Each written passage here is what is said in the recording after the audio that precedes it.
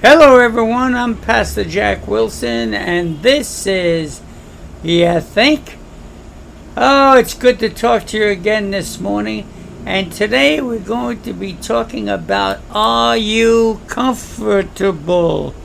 Are you comfortable? That's how I say it, comfortable. I leave out the or. Comfortable. Okay, well that's the word. Anyway, are you comfortable? And we don't want to know if you're laying down right now, you're sitting in your rocking chair. A lot of times when you think of a man being comfortable, he's laying in the couch and his wife's out in the kitchen doing all the work.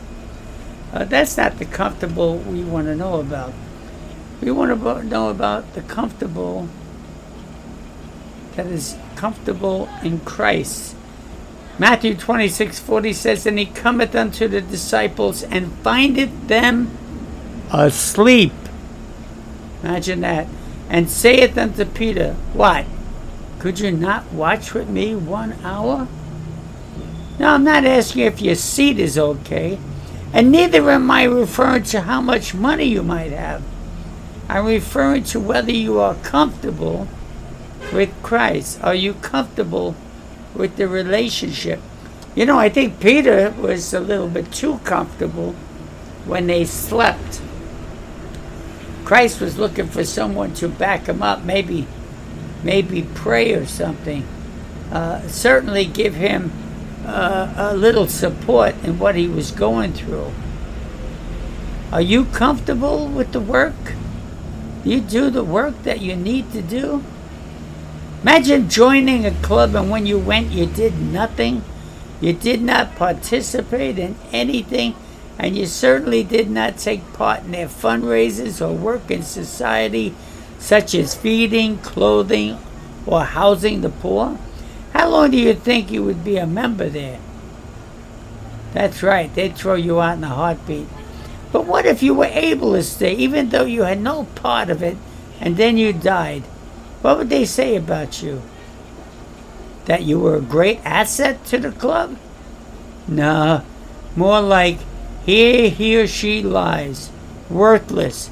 They did nothing. Matthew 26:40 says, And he cometh unto the disciples, and findeth them asleep, and saith unto Peter, What? Could you not watch with me 1 hour? I can imagine how sad Jesus was, knowing his people weren't backing him up. When we join the club or become saved, there is a certain amount of expectation by the Lord. He said to his disciples, What? Could you not watch with me 1 hour? Remember, Jesus was a man. He was in total agony. He did not ask his disciples to die in his place. He asked them to watch. Perhaps he meant to watch for the soldiers to come, but I doubt it. I believe he meant to wait for him, to be there for him, to perhaps pray for him. Even though they loved him, they fell asleep and he was deeply saddened. Therefore, Matthew 7:12 says, All things whatsoever you would that men should do to you, do ye even so to them. For this is the law and the prophets. Do you love the Lord? Do you want the Lord to do things for you? Or do the same for him? Do the same. Do everything you can for him. If they applied this verse, they would have held him up in prayer. They would have stayed awake. How would you feel? Belonging to God, we are not here to work, eat, sleep, and watch TV or live on our cell phones. We have duties as Christian followers. Now, we certainly can do all those things, but our first watch is Jesus' watch. There are many who go to church, read the Bible. Notice I didn't say study the Bible. They're only reading it. Even put something in a collection, and they never knew God, and he never knew them. Matthew 7:21 says, Not everyone that saith unto me, Lord, Lord, shall enter into the kingdom of heaven, but he that doeth the will of my Father which is in heaven. Many will say to me in that day, Lord, Lord, Have we not prophesied in thy name, and in thy name cast out devils? In thy name done many wonderful works? And then I will profess unto them, I never knew you. Depart from me, ye that work iniquity. How would you recognize a garbage man or a doctor or a taxi driver? It's easy, right? The garbage man's going along with his garbage truck, or comes home dirty, and the doctor has got that doctor's coat and that, the stethoscope around his neck. Or a taxi driver, maybe in his taxi. How would you recognize a Christian? Different, huh? The Bible says in Matthew 7:20, wherefore by their fruits you shall know them. By their fruits. What they do. What they produce. Remember when Jesus cursed the fig tree? He saw the tree full of leaves, but when he got there was no fruit. That's how many are. They look good, dress good, know all the songs and sayings, but Jesus said, I never knew you. Jesus said in Matthew 25:42, for I was a hungered and you gave me no meat. I was thirsty and you gave me no drink. I was a stranger and you took me not in. Naked you clothed me not. Sick and in prison and you visited me not. Only you know your relationship with Christ. Do you try to get out of things you don't like but are called to do? Do you hold back on giving? And that's one of the worst things about Christians. They're cheap. All right? Do they support their church? Do they support Christians doing missionary work? When you go on vacation, the church doesn't go with you. So you have to remember to give when you're not there. If you're in a family and the father or mother goes away someplace and leaves the kids behind, they're going to make sure they have food and clothing and they pay the rent and whatever. Matthew 25:45 says, then he should answer them, saying, verily I say unto you, inasmuch as you did it not to one of the least of these, you did it not to me. Rather this should be you. Matthew 25:40, and the king shall answer and say unto them, verily I say unto you, inasmuch as you have done it unto one of the least of these, my brethren, you have done it unto me.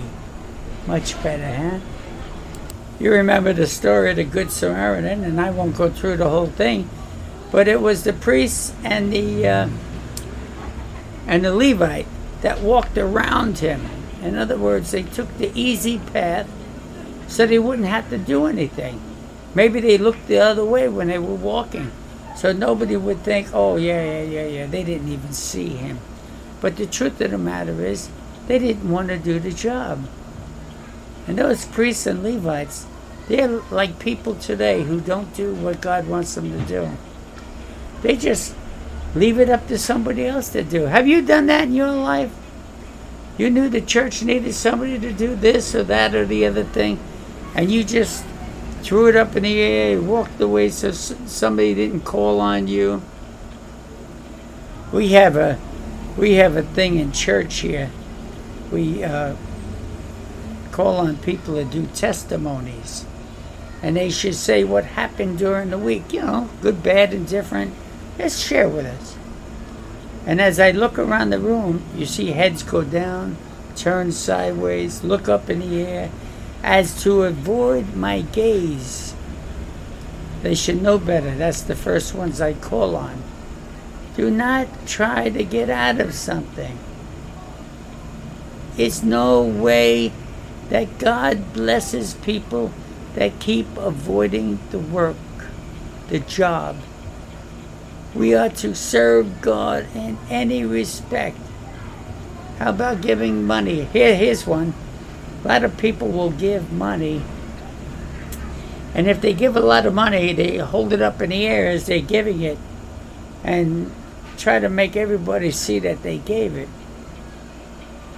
And then if they're only giving a little bit, they'll crumple that bill up real small and don't let anybody see what they put in.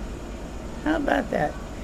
You ever go to a store, maybe a bake shop or something, a coffee shop, and they have a tip jar there, and you won't put that tip jar in until the person is looking at you, because you want them to acknowledge that you gave.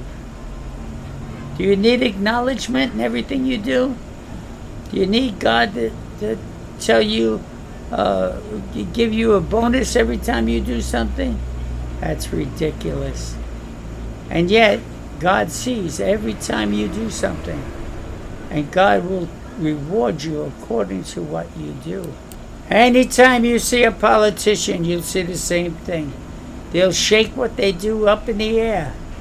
Many times they're not even doing what they're shaking up in the air, but it's all a game, it's all a show, so you can think how wonderful they are. Here's a classic example of I never knew you. What do you say to your politicians this year? I never knew you. Don't tell me you did this or that and the other thing. What has changed because of you? Where were the fruits of your administration? And then you turn around and you say, there were none. So be gone. I never knew you. That's what it means by I never knew you. Don't bother with me anymore. No. You are not worthy of my gaze.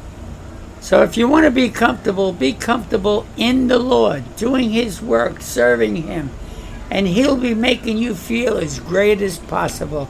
Let's end this thing on a short note, saying, Lord, please encourage these people to do what they're supposed to do. Let them be the men and women of God that you have called them to be. I pray in the name of Jesus. Amen. Now, if you want to get in touch with me, have something to say, email me at 7101@usa.net. That's 7101@usa.net. God bless you, and I'll see you next week.